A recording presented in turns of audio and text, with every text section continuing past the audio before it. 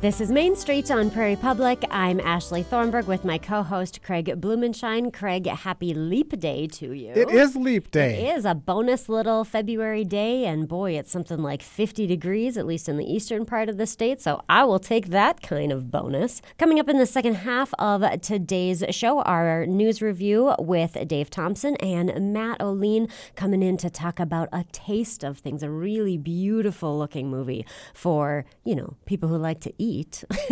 That's all of us. Right. But in the first part of Main Street today, Brad Strand is a professor at NDSU, and he trains our state's future coaches. And he has a lot to say about the current state of youth sports. Dr. Brad Strand is a professor in the Department of Health, Nutrition, and Exercise Sciences at North Dakota State University. Dr. Strand, thanks so much for joining us on Main Street. Thank you. I'm very happy to be here. What I'd hope we can do today is talk about the state of youth sports in your eyes, what's good, what's bad, and maybe recommend some changes that you've thought about in your research and in your work. If I were to ask you the biggest challenges that are out there for youth sports today in your eyes. I think first off, you got to look at the entities that are involved. And basically there's the community, there's the parents, there's the coaches, and the kids. And what is the purpose of youth sport for each of those entities? And for the community, youth sport can sometimes be a source of pride, like in Fargo Moorhead's team getting to the Little League World Series. It's an economic driver where you have a under 10 hockey tournament that draws teams from California.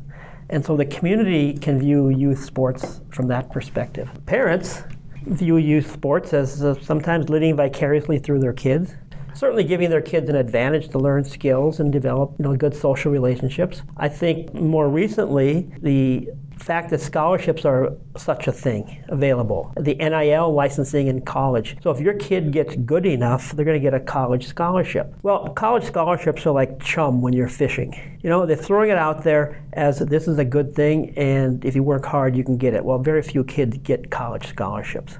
Like 1% of all high school kids get a college scholarship. So that's a non-starter. But for many parents, it is the starter. When their kids are 10, 11, 12. Exactly. And fair enough, for some parents, that might be the only way their kids are going to go to college, is by getting a scholarship. And so that becomes then their way out. So for coaches, what's their real reason for doing this? And for most coaches, it's to help kids develop. It really is.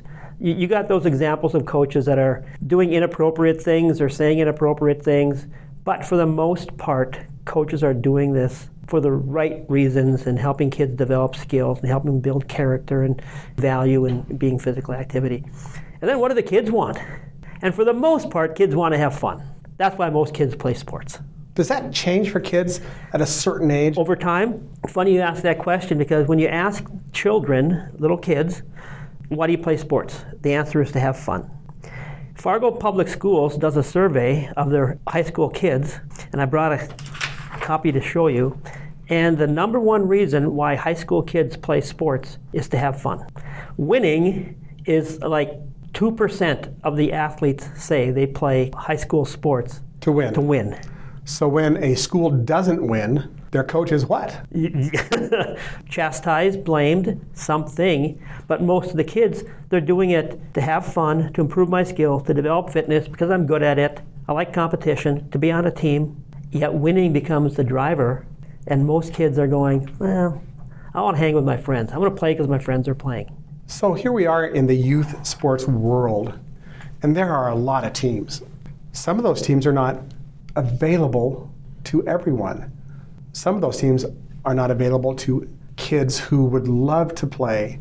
What should be done differently? That's the unfortunate thing. Economics has become an important part of being able to play youth sports. Ideally, if youth sports could go back to being run by parks and recreation departments and available for every kid in the community, we're better off. Let me ask a quick question. Because you research this stuff, why then have we started to worry so much about that 1% that you talked about just a moment ago, instead of the 99% who probably would fit in that model you just described? I don't know the answer to that question, but I suppose it has something to do with the recognition that comes from winning. The pride the community gets, the bragging rights of parents, coaches being able to say, I coached the championship team although they're 10 years old. The chance to go to a state tournament when you're 9, to go to a national tournament when you're 10. Those kinds of things, I think, supersede thinking about having everybody participate. One of my guiding principles is to keep the talent pool as large as possible for as long as possible. Keep as many kids engaged for as long as you can, because youth sport rewards early developers. The kids that are the tallest, the fastest, the bigger when they're 9 get to play. The late developers, late bloomers, well, if they stick with it, they're going to do okay. But they're not going to stick with it because they're chosen last. They don't get on the travel teams. They don't make the all-star teams. They don't get as many at bat. They cut those kids and they say, come back and try again next year. Well, how do you get better when you have no place to play? Nobody helping you. So it's a system set up just to reward those special kids, that 1%. And I would argue, correct me if I'm wrong, parents with means to support those kids who are the 1%. Exactly right, because what's it cost to buy the uniform now? You're on a travel team, every weekend you're going someplace to play, which means hotel room for you and your child and your children. And then you got to buy the uniforms and the bats and the gloves, and for hockey the equipment. And then you have to go to the camps. If you don't have the money, you are basically left out. Are there solutions that can change that? Have you thought about that? You know, I have thought about that. And how do you give more kids opportunities to play on travel teams when they're coming from situations that don't have money? Is there a way that you can do a reduced fee? Well, then somebody's still going to have to pay so the team can participate in the league. A couple years ago, I did a little project where I went out and raised money. I called it Soccer USA or something. And we raised money and purchased soccer balls for all the elementary school children in 2 elementary schools in Fargo, disadvantaged schools. I went and found the schools that have the highest minority rates and Title I free and reduced lunches. And we gave every one of those kids in those schools soccer balls. And then we provided them with some free soccer lessons and tried to give them a little bit of an advantage too. So I don't know the answer to that question exactly. Economics is the big thing, and how do you get around that? So what advice, I guess, would I have you give to a parent who does have means, wants to either have their kid participate or even beyond that, organize a team so their kid can participate? What would you tell a parent like that? You know, Parks and Rec provides some programming, but those programmings in many cases become like hit and giggle, and it's more recreational. And if you want your kid to really develop sports skills, you're going to have to get them on one of these. How do they do that? I don't know the answer to your question. Those are tough questions. Those that don't have certainly get left behind. You know, another one of my guiding principles is taking care of those on the margins. And I use that when I teach my coaching classes. You got certain kids that are on the margins, and as a coach, you better take care of those kids. You got to gather them in somehow. You got to make them feel like they're part of the team. They're sitting on the end of the bench. They're never getting any playing time. They're really marginalized, but you got to bring them in. And how do we bring these kids in that don't have the means? Do schools then, can they share in this, I'm not going to call it a responsibility, but in this effort to be more inclusive in a very thoughtful way? I think so. Fargo North has Spartan Youth Basketball, and they provide basketball practice and teams for, I suppose, I don't know what ages they are, 9 through 12 or something like that. And I think everybody can join in that. Now, the second thing gets to be, when you don't have the means, sometimes how do you get to practice? You know, kids can't drive. If mom and dad can't drive them there, they can't take Single part. Parent family where mom's Single working? parent family, maybe? yes. And so we need to structure practice time so that kids have an opportunity to get there. But that's another challenge. And then coaches get mad at kids for not showing up on time when the kids have nothing to do with getting there on time because they can't drive with mom and dad bringing them there. And mom and dad have legitimate excuses. And the coaches then sometimes chastise the kids, and so that's really welcoming, isn't it? How important is youth sports for people that have been successful and have participated? And can that help us understand why folks in the margins should really be a part of this? Well, without a doubt. You know, first off, youth sport today is a $20 billion industry. $20 billion. $20 billion. It's going to $70 billion by 2030. It's bigger than the NFL. So it's not going away. It's just going to keep on getting bigger. However, the number of kids participating has gone down. So why are kids quitting when the industry is getting bigger? So that's something we got to figure out.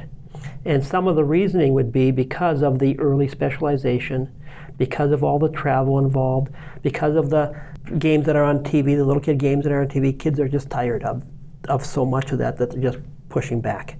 Now, sports like tennis and golf, numbers have increased. But team sports, numbers have gone down for kids participating. That in soccer, in volleyball, in basketball, in baseball. Football, tackle football, lacrosse, things like that. Are injury risks a part of that? Yes, they are. And, we certainly hear about the concussions in every sport. And so certain parents have said, I'm not going to let my kid play football, for example, because of the risk of concussions. What do you think about that as somebody who's really vested in understanding youth sports and the benefits later? I guess it may fall down to training of coaches and training of youth sports leagues to talk about these things. And I didn't answer your first question about what are the benefits of youth sports, but certainly being engaged in any kind of a team activity, a team sport, drama club, music, whatever it is, you certainly learn to work with other people. You learn some responsibility. You learn leadership. One of the good things about being a multi-sport athlete is you learn different roles as an athlete. Because in one sport, you might be the superstar leader. In another sport, you're the 6th man or the 10th man or the 11th man, and you learn a different role there. And all that's important in terms of developing character and responsibility and self-efficacy and self-esteem and those kinds of things. Is it your view that kids are specializing more today than they were 2 years ago, 5 years ago, 10 years ago? Much more, much more. I did an analysis one time where I looked back to my high school. I counted how many kids played 3 or 4 sports, and I went down through the years, and the number of multi-sport athletes today is certainly down from what it was 10 years ago and 20 years ago for sure. So the pressure to specialize because of the scholarship possibility, parents feel trapped. They got to get their kid in there. They have to get them specializing. They have to get them the special coach. They have to get the travel team because I call it entrapment, parent entrapment, because if I don't, I'm falling behind. Or really my son and daughter's falling behind. But I say I am because I'm so connected with them. Here's what I find this interesting. You talk to a parent and they say, we got a game today. And they say, who's we? They say, well, we. My daughter has a game. I said, it's not we. I said, your daughter has a game. But see, this is how invested we are. It's we. We. Like we are playing. We're hitting with more power this year. I said, who's we?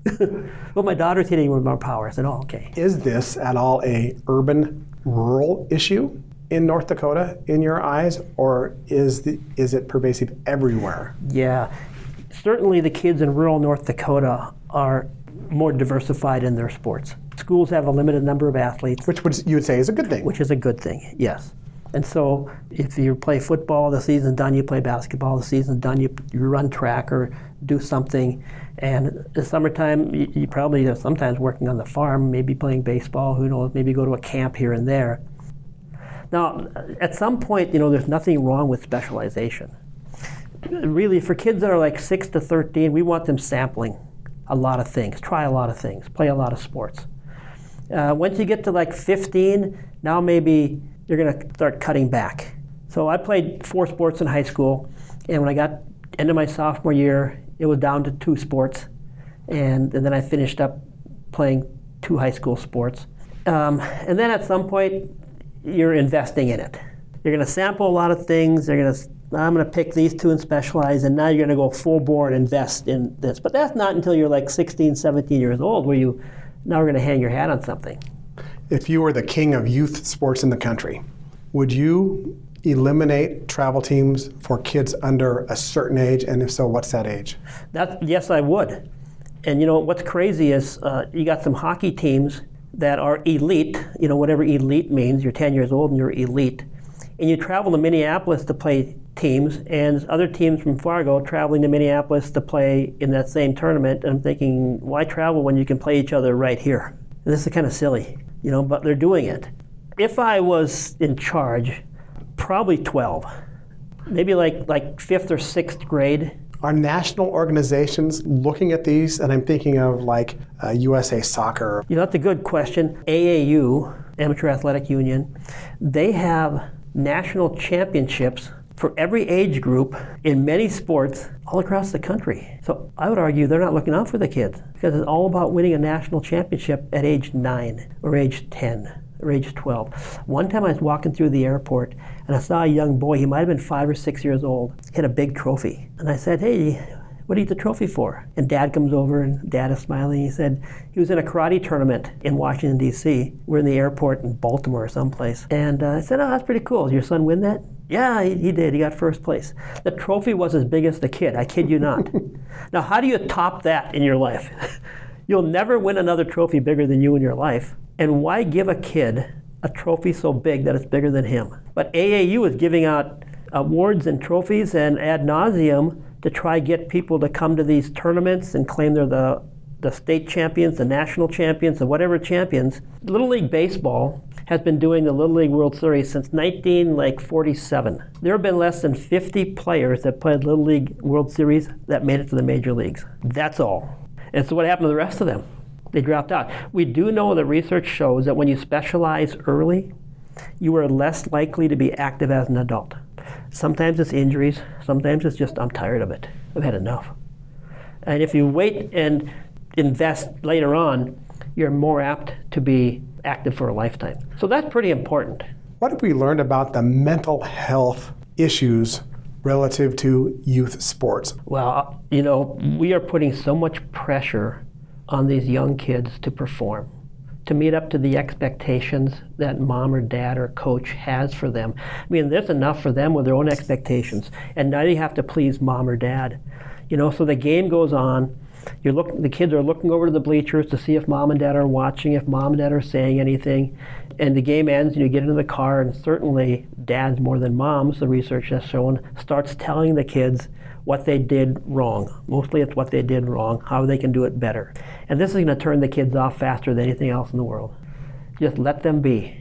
The game is over, go get ice cream and have fun. If they want to talk about it, talk about it. But most kids don't. Talking about mental health issues, the state of America right now with mental health issues, due to social media, trying to keep up with everybody else, and then you got mom and dad pressure, and you got coach pressure, and wow, that's a lot. And so at some point, something gives. And then a stigma comes with that, right? If you get labeled that you have like a struggle, pretty soon there's a stigma, and you got problems.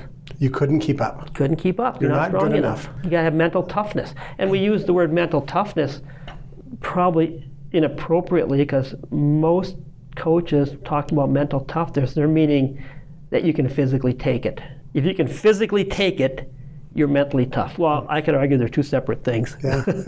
I want to interject here. One of the most interesting pieces of literature that I read about this when my kids were growing up was the Matheny Manifesto. And Mike Matheny was a major league coach for the Cardinals. He was a catcher by trade, but he wrote a book called the Matheny Manifesto. Essentially, when he got fired as a coach, he had to go do something, and he was asked, I believe, it's been a while since I've read it, to coach his local high school team. And he said, I'll do it, but this is the way I'm going to do it. And he wrote the Matheny Manifesto. You can go to mathenymanifesto.com, I think, and read a 7-page summary of that. In my opinion, every parent in the country should be given that. And it talks about exactly what you just said. Once the game's over, what should a parent do? During the game, what should the parent do? During practices, what should the parent do? It will come as a major surprise, I think, what Mike Matheny writes about. I think Mike Matheny got away with that because his reputation as a professional baseball player. If it would have been you or me writing that manifesto and giving it to the parents, I'm not so sure they would have accepted it the same way. But what he said was spot on. Back off. Yep. It's the kids' game. It's their time. It's not your time. It's their time. Let them experience it in the way they experience things. Some advice I recall was drop them off at practice, pick them up when practice is finished. Don't hover over practice. Exactly. Go to the game, clap a little bit, and then go get ice cream after the game. Exactly, yep. The research that I've done with kids, I did a project called The Voice of Athletes, and we asked young kids, what were the positive things with your mom and dad at the game? What were some of the negative things? What were some of the positive things with the youth sport experience? What were your experiences with the coaches and so on? And so for the parents, positive things were being there. Be there. Give me affirmation. Cheer me on. Negative thing was not being there. Unwelcome advice was number 2. and then criticizing. So the kids want the parents there, but they want them there just to be supportive and giving affirmation. That's what the kids think. I think when I think about youth sports, I think of Maslow's hierarchy of needs, if you remember what that was at all. Way back in a psychology class somewhere. Exactly. and so the bottom level of that is physiological needs, having food, having clothing, having sleep. The next level up was safety. And so when I teach coaching classes, we talk about what does safety mean to kids coming to baseball practice? What does safety mean? And if you're not safe, you're not going to come back. So safe from ridicule, safe from getting hurt, safe from getting into fights, safe from a coach insulting you, safe from being picked on. Okay? So if you're safe from those things, I'm coming back to practice tomorrow. If not, I'm not coming back. And then the next level up gets to be connections. And so you bought into it now, but if you don't connect with anybody, you're not coming back. And so the coach has to intentionally connect with the athlete, and the athletes have to intentionally connect with each other. Well, if you're ostracized and if you're the marginalized kid, I'm going to go find something else to do, and I'm going to drop out. 70% of kids drop out by age 13. Kids that play youth sports. If we say youth sport does all these wonderful things for kids, well, a great portion of them aren't getting those wonderful things. So something is amiss with what we're doing in our youth sport programs. What questions should youth sports leagues ask themselves at the end of every season? I would like to know, what's your metric for measuring success? And one metric that I think is important is retention of kids. Nationally, they use the word churn. Churn is how many kids, they play one season and drop out. So 40 to 50% of kids do that. Why are they dropping out? That's a huge issue. If you got FM athletics football in town, and if they have 400 kids playing this year, well, what's the retention rate for next year? If it's 50%, I would argue that you guys didn't do a very good job. Now, I don't know what the retention rate is. I'm not even sure they measure it. But if it's 90%, you go, well, kids are coming back. Something's good about this. They're having fun. They're connecting. Coaches are good. So I would use the retention of kids coming back as a metric, one metric to measure success. Because if they come back, they're enjoying what's going on. There are many coaches, I think, who are well-meaning, like you said much earlier in the interview. They really want to serve their team well. Yes. But they have no training. They have no history of understanding what that means. How can they get support? If you're a high school coach, you have the State High School Coaches Conference that you can attend and get updates on coaching education. Well, let's just say if you're a parent, dad coaching my 14-year-old baseball team, yes, or whatever. I would like to see the youth sport organizations invest in more coaching education with the coaches. Bring in people, perhaps like myself, my job is coaching education. I can teach you what the appropriate practices are for a certain age, what the scope and sequence should be for teaching a certain age group of kids. I once watched a youth football coach. He was doing a drill. If you know football, they set out the dummies and the kids were supposed to step over the dummies. And these were 10-year-olds. And they're struggling to do it, and the coach comes over and he's mad at the kids because nobody's trying and nobody can do it and blah, blah, blah. And I said, well, it's not that they can't do it. The dummies are too high up in the air. They can't lift their legs that high. They're stumbling. I said, put a rope on the ground and have them just step over the rope, and said every kid is going to have success. That's an appropriate practice. So sometimes it's just the coaches not recognizing scope and sequence and inappropriate and appropriate practices.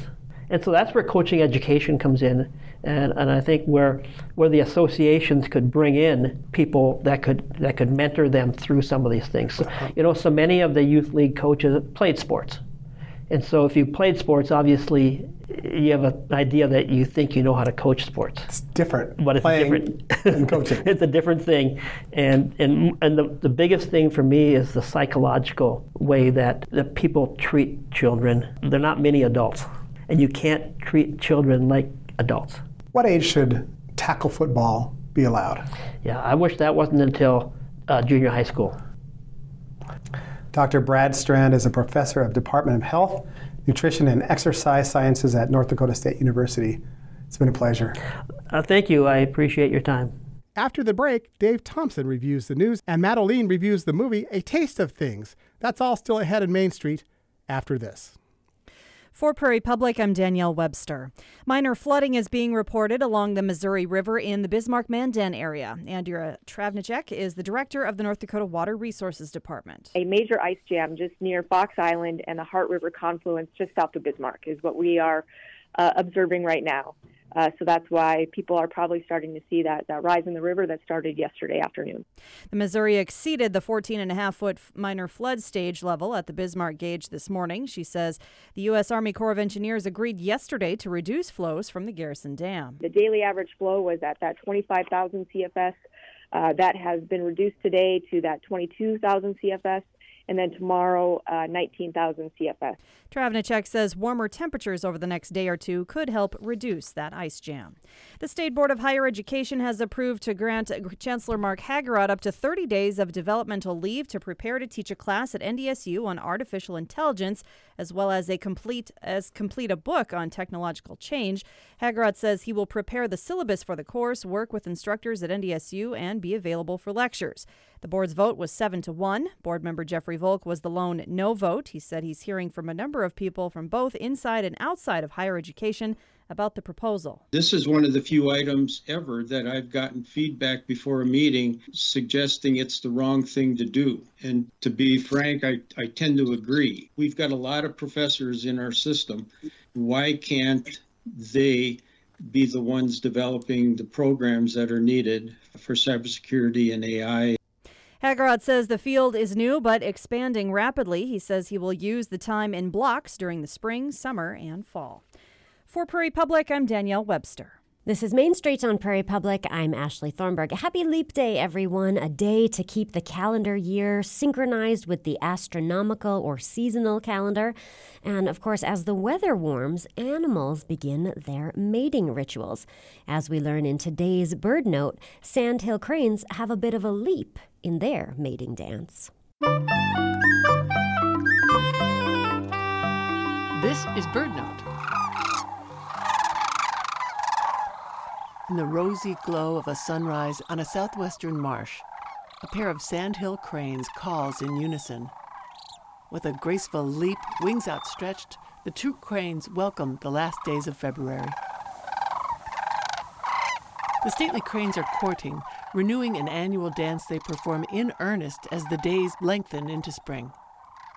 The dance begins with a downward bow, the cranes' long, slender bills nearly touching the ground. Then, like enormous marionettes pulled deftly upward, the cranes leap several feet off the ground, wings outstretched. Bowing and leaping, raising and lowering their wings, the cranes dance on as the sun rises. Sandhill crane pairs remain together for life, and their spirited dance plays an essential role in reaffirming this bond. The cranes' exquisite dance complements beautifully their rich rolling calls, one of nature's most memorable anthems. The elegant sandhills will leap and dance a few days more before migrating north to nest.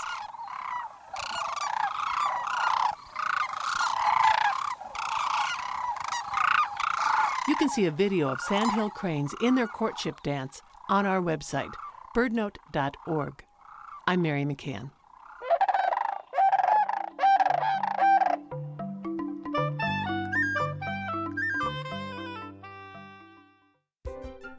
I'm Ira Plato. On Science Friday, we wonder about the secrets of nature and meet the scientists finding the keys to the universe, like black hole maven Jan 11. I think it's really important as a scientist not to put a belief system first. The whole point is to explore the unknown. Come explore with us. It's all on Science Friday from WNYC Studios. Science Friday. Listen every Friday evening at 7 Central, 6 Mountain on Prairie Public. Welcome back to Main Street on Prairie Public. I'm Craig Blumenshine. Dave Thompson, Prairie Public's news director, joins us on this leap day. Dave, did your calendar work okay today? Actually, it did work okay, but I personally can't get used to the 29th. Every 4 years I go through this. Well, I'm just happy for all of those folks who have birthdays today. They actually get to celebrate on their day. In just a moment, Matt Olien will review the movie A Taste of Things. But before we get to that, Dave, let's talk the news. The North Dakota Republican caucuses, who choose North Dakota's selection for the Republican presidential nominee, are upcoming. That's right. They're going to be Tuesday night. From what I understand, that there are 4 candidates who are going to be on the ballot for the Republicans, and either the candidates themselves or surrogates are going to be speaking to them. It's going to be via Zoom, is what I was told. Governor Burgum is going to represent Donald Trump speak, but Nikki Haley is going to be on Zoom live. Should be kind of interesting, I think. There are 12 sites around North Dakota where people can vote, and anyone can vote, but you need to make it in person at one of those 12 sites. North Dakota Republican website has more information about that. I was told by Bob Harms, who you've had on Main Street, that we should know maybe who's going to have the delegates by about 8:45 that night. Dave, there's been a pertussis outbreak in Cass County. What do we know about that? All we know at this point is that, the cases have really sharply inched up, and there's guidance from Cass Public Health that people need to be vaccinated for this. And if they have been vaccinated beforehand, maybe get a booster. And I was thinking about that myself. I think it's been a while since I've had a booster for pertussis, and maybe I should get one too. But these things happen once in a while, and it looks like it's becoming cyclical. Maybe 3 or 4 years, nothing's going to happen. Then cases start popping up. So Cass County Public Health said people should just be aware of this. And it's whooping cough is what we're talking about. I need to get my vaccination status with that checked as well, Dave. I don't know, quite frankly. Yes. The Industrial Commission has approved $300,000 for carbon capture education and marketing. This was debated. It was debated, and it was actually passed by the legislature. They were going to allocate $300,000 to $450,000 to a firm that the Industrial Commission would pick, and they picked this AE2S Communications. There, shall we say, there's some objection to it. There were a group of legislators, and it was a bipartisan group of legislators who wrote a letter saying you shouldn't do this. One of the leaders, Senator Magrum from Hazelton, appeared at the meeting and basically said, why are we doing this when we've got court cases? And Governor Burgum said, well, this is not germane necessarily to court cases. It just talks about the issue entirely. Court cases are going to go on. This is just a way to get the message out to people that this is one way to save the coal industry in North Dakota. And also use enhanced oil recovery, because that's what we'll use the CO2 injections for in oil wells. Dave, how will this education and marketing campaign commence? That's a very good question. I think it's going to be a work in progress because they just awarded the contract. So I'm thinking we'll probably see something by fall. We'll see some kind of effort, whether it be maybe some flyers, maybe some advertising, maybe some personal appearances, that type of thing. Dave, the U.S. Army Corps of Engineers has awarded a $12.8 million contract for the Oxbow-Hickson Baki, am I pronouncing that right? Ring levee. You are correct on that. This is the final portion of the Fargo-Moorhead Diversion Project, and we've been talking about that for years since the 1997 flood, that they came up with this idea of the public-private partnership to build this flood-controlled structures and to make sure that you don't have to do as much diking in Fargo-Moorhead when you have events like that. This is going to be interesting when this gets finished because it was a little controversial at the time about Oxbow and Hickson. You still hear some people who are complaining about the loss of farmland if water has to be impounded. Those who support it say this is going to help prevent economic losses in what used to be the real driver of North Dakota's economy and still is a big driver of North Dakota's economy outside of the oil patch. Dave, taxable sales have been up more than 11% compared to 2022. A little bit of a caveat, gains weren't as great towards the end of the year as they were at the start of the year. It's funny that happened that way. The increases were driven in western North Dakota by the oil industry. In eastern North Dakota, they saw what Brian Crocious, the state tax commissioner, is talking about, more of a normal growth level at about 4%. That was the last quarter of 2023. It'll be interesting to see what happens in 2024. He says, we'll probably see some growth, but it could be tempered by commodity prices, which especially in eastern North Dakota, commodity prices play a big role in that. The DOE is working on mining rare earth minerals. This is a topic that has come and gone, and here it is again.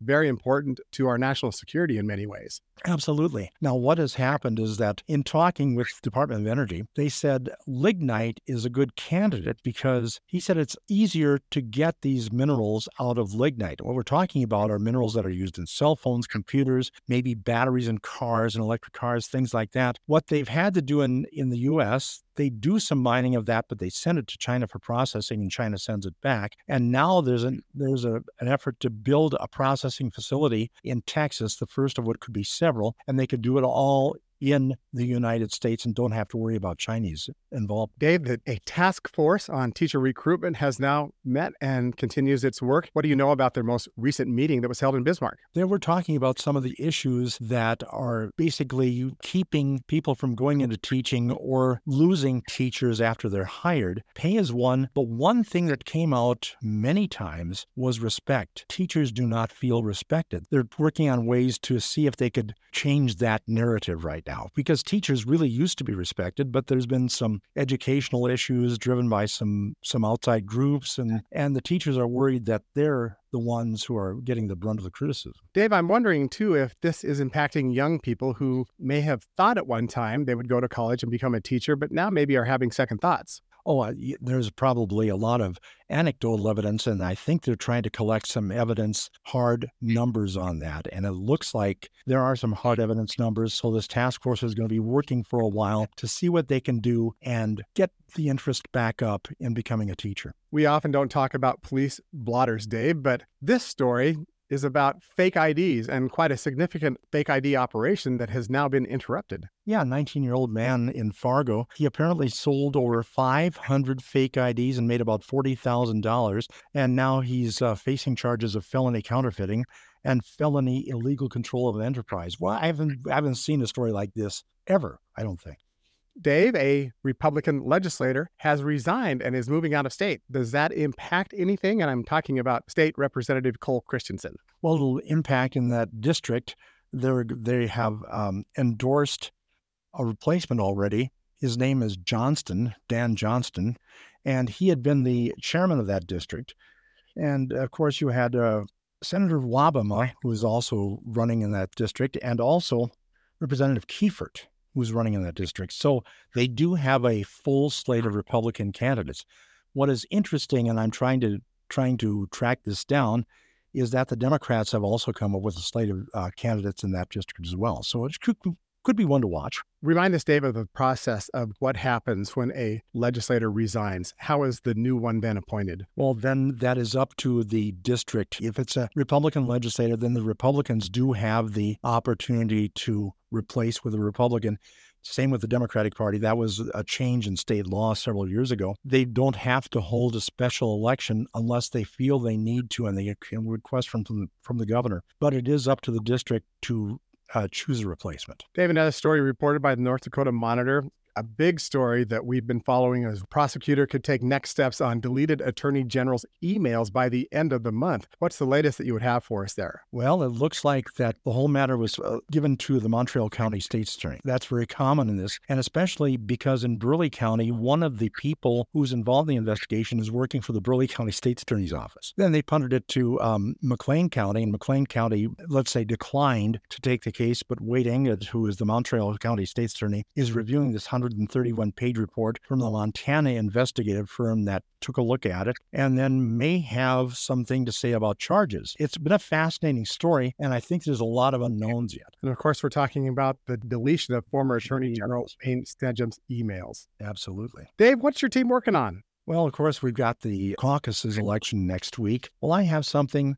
You know, North Dakota has the only state-owned flour mill in the country, and it processes North Dakota wheat. It has become the largest mill in the country, and it had a very good 2023, and we're going to take a look at some of the things about what happened and why and how things look for 2024. That's one of the stories we've got coming. And it looks like we'll be looking at more in-depth things on teachers that we mentioned earlier and talking to some classroom teachers and how they're satisfied with their jobs, and if they're not satisfied, why. So important to the state of North Dakota and really to the country is impacting this teacher shortage. We've been reviewing the news with Dave Thompson. Dave, thanks a lot for joining us. You're very welcome. Glad to do it, Craig. Madeline reviews A Taste of Things. That's next. Support for Prairie Public is provided by Bill Dean, Realtor with Alliance Real Estate of Bismarck, serving the Bismarck, Mandan, and Minot areas from homes and ranches to rental properties. More information at BillDeanHomes.com.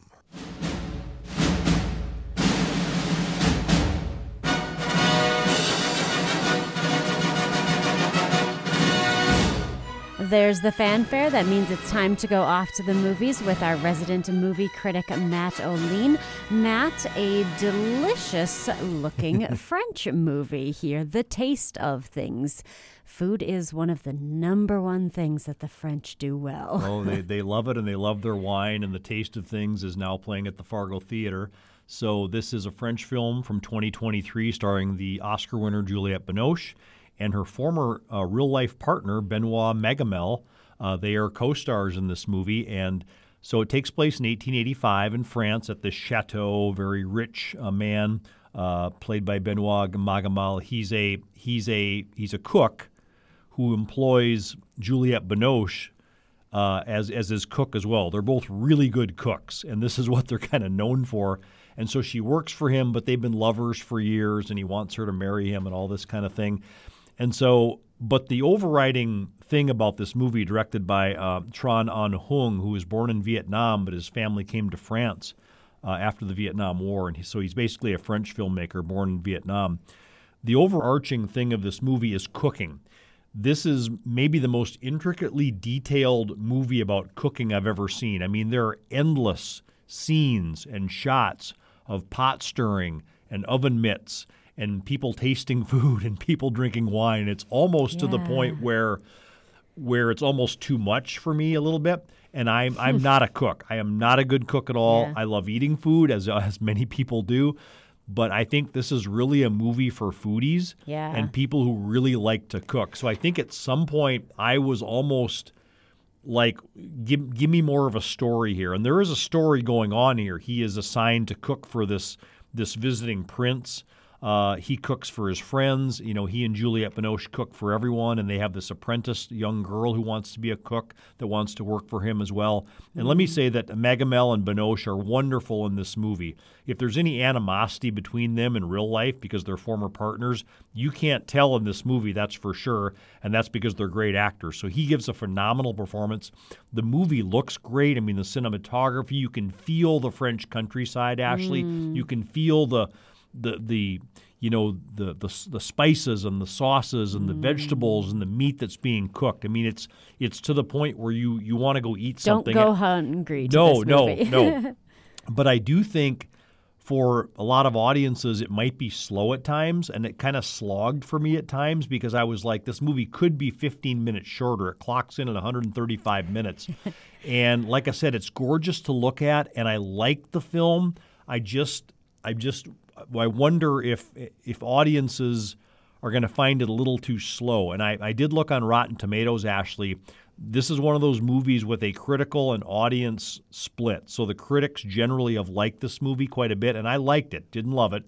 But the audience review is like 70% positive, and the critics are 97%. So I do think some audiences going to this movie are maybe judging it as a little too slow, a little too sloggy, if that's the right word to use. And I felt that too, Ashley. I wanted it to move a little quicker at times, but it's a very leisurely paced movie, and that's fine. That's what the director's going for. And what he's really going for is this love of food, this love of cooking that the French really love, kind of like Babette's Feast and movies like that. So, well, yeah, my first job outside of college was in France, and I had a 2-hour lunch break, and that was just a standard lunch break, at least among teachers. But I think it was fairly standard outside of that. And I will admit, I used to get it was too much for me. Now I'd go, I would love to have that back. I did not know how great that I had it. But yeah, that's it is very much, I mean, is it fair to say it's just a film made for French audiences and not for the American audience? Especially talking about that deep love of that's possible, but they clearly have their eye on the American market because, here's the movie, in U.S. theaters, and it was France's choice to be in competition for the International Feature Oscar, and I'll get to that in a minute because that's a huge controversy right now in France. But no, I think it's for lovers of cooking and lovers of food. I just think it's a little too slow for my liking, and I'm okay with leisurely paced cinema. it just felt, and my friend John Bodine, who went with me, felt the same thing, like, boy, that could have been shaved by about 10 to 12 minutes. The relationship between Benoit Magamel's character and Juliette Binoche's character, who plays Eugenie, is really the driving force of the movie as well, and their love of cooking, and she loves to cook for him, and he loves to cook for her. So there's a sweetness to it as well, Ashley, with their relationship, and this young girl who's kind of the apprentice. But there are scenes where they're sitting around with their friends, or they're doing taste testing, and at some point the scene goes on so long, you're like, is anybody full yet, or are they going to keep eating? It's just endless eating. And I think the tolerance for this movie and the love for this movie is going to depend on how much you can watch pots being stirred, food being put into pots, oven mitts being put on, and wine being drunk, because that's really the crux of the movie. But I did like it. It's gorgeous. Sure. You can feel the countryside. I just don't know if this is the movie I would have pushed if I was a French voter. Yeah, what is this controversy? So there is a 7-person committee in France. Imagine only 7 people getting together and submitting their Oscar-nominated film from France. And the vote was 4-3, my understanding, to give it to Taste of Things versus Anatomy of a Fall, which is up for Best Picture. It just got all the César Awards the other night. Justine Triet is nominated for Best Director.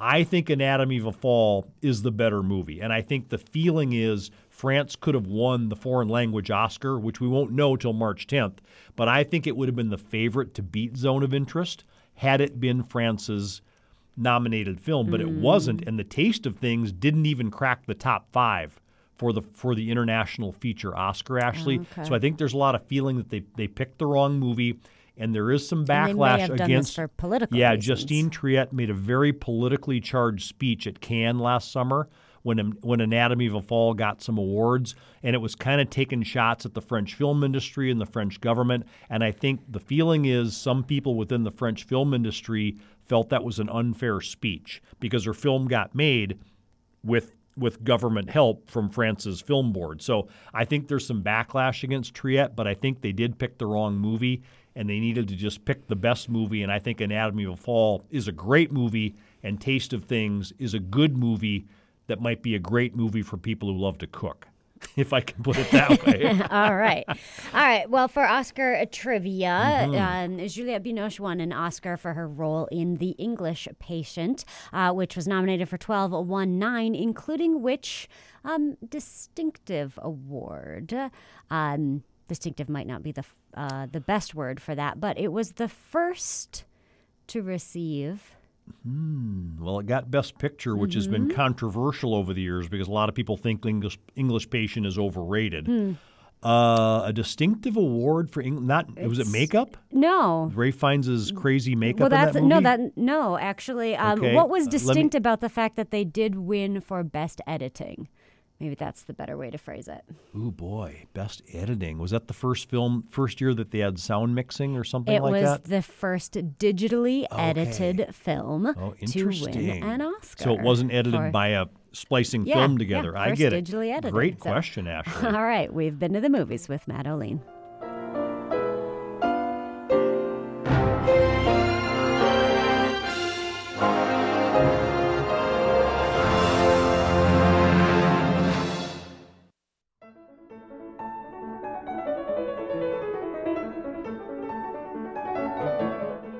When you hear arts programming here on Prairie Public, know that it is supported in part by the North Dakota Council on the Arts, and we thank them.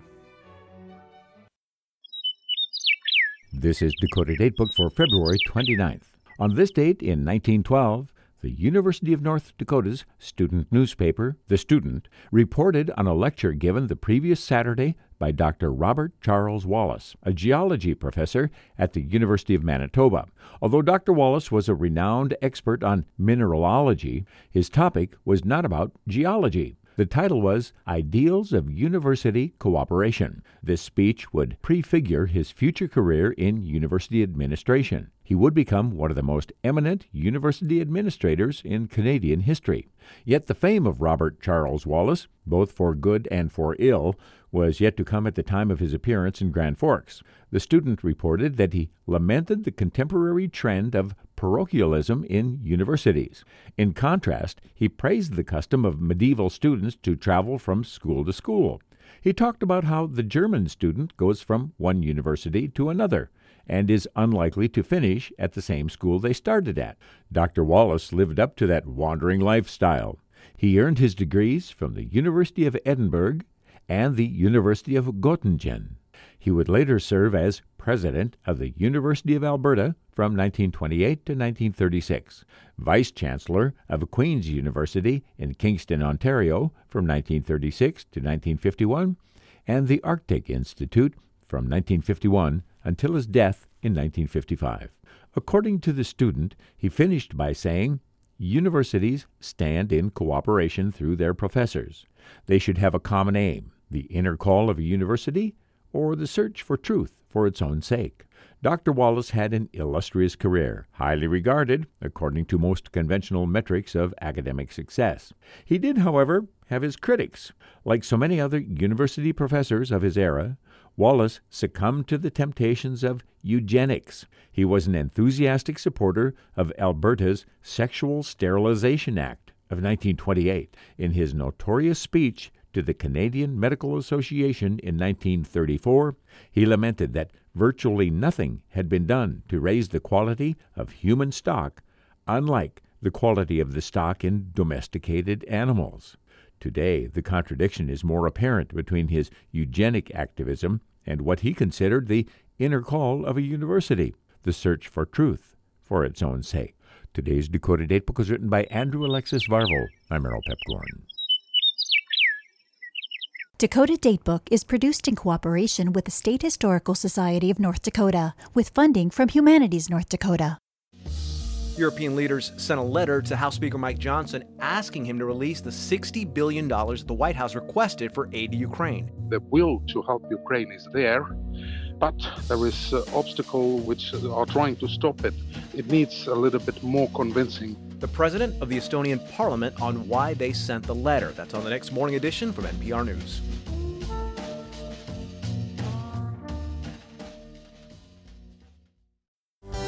That's it for this Thursday edition of Main Street. Coming up tomorrow at 3 o'clock Central, it's The Middle with Jeremy Hobson as he talks to Republican Utah Governor Spencer Cox. And in the 7 p.m. hour tomorrow, Science Friday covers news and topics in science, technology, health, and the environment. And we'll see you back here, at least I'll see you back. I am getting on a plane tomorrow. I am knocking on this wood. Back again Monday, right here on Main Street.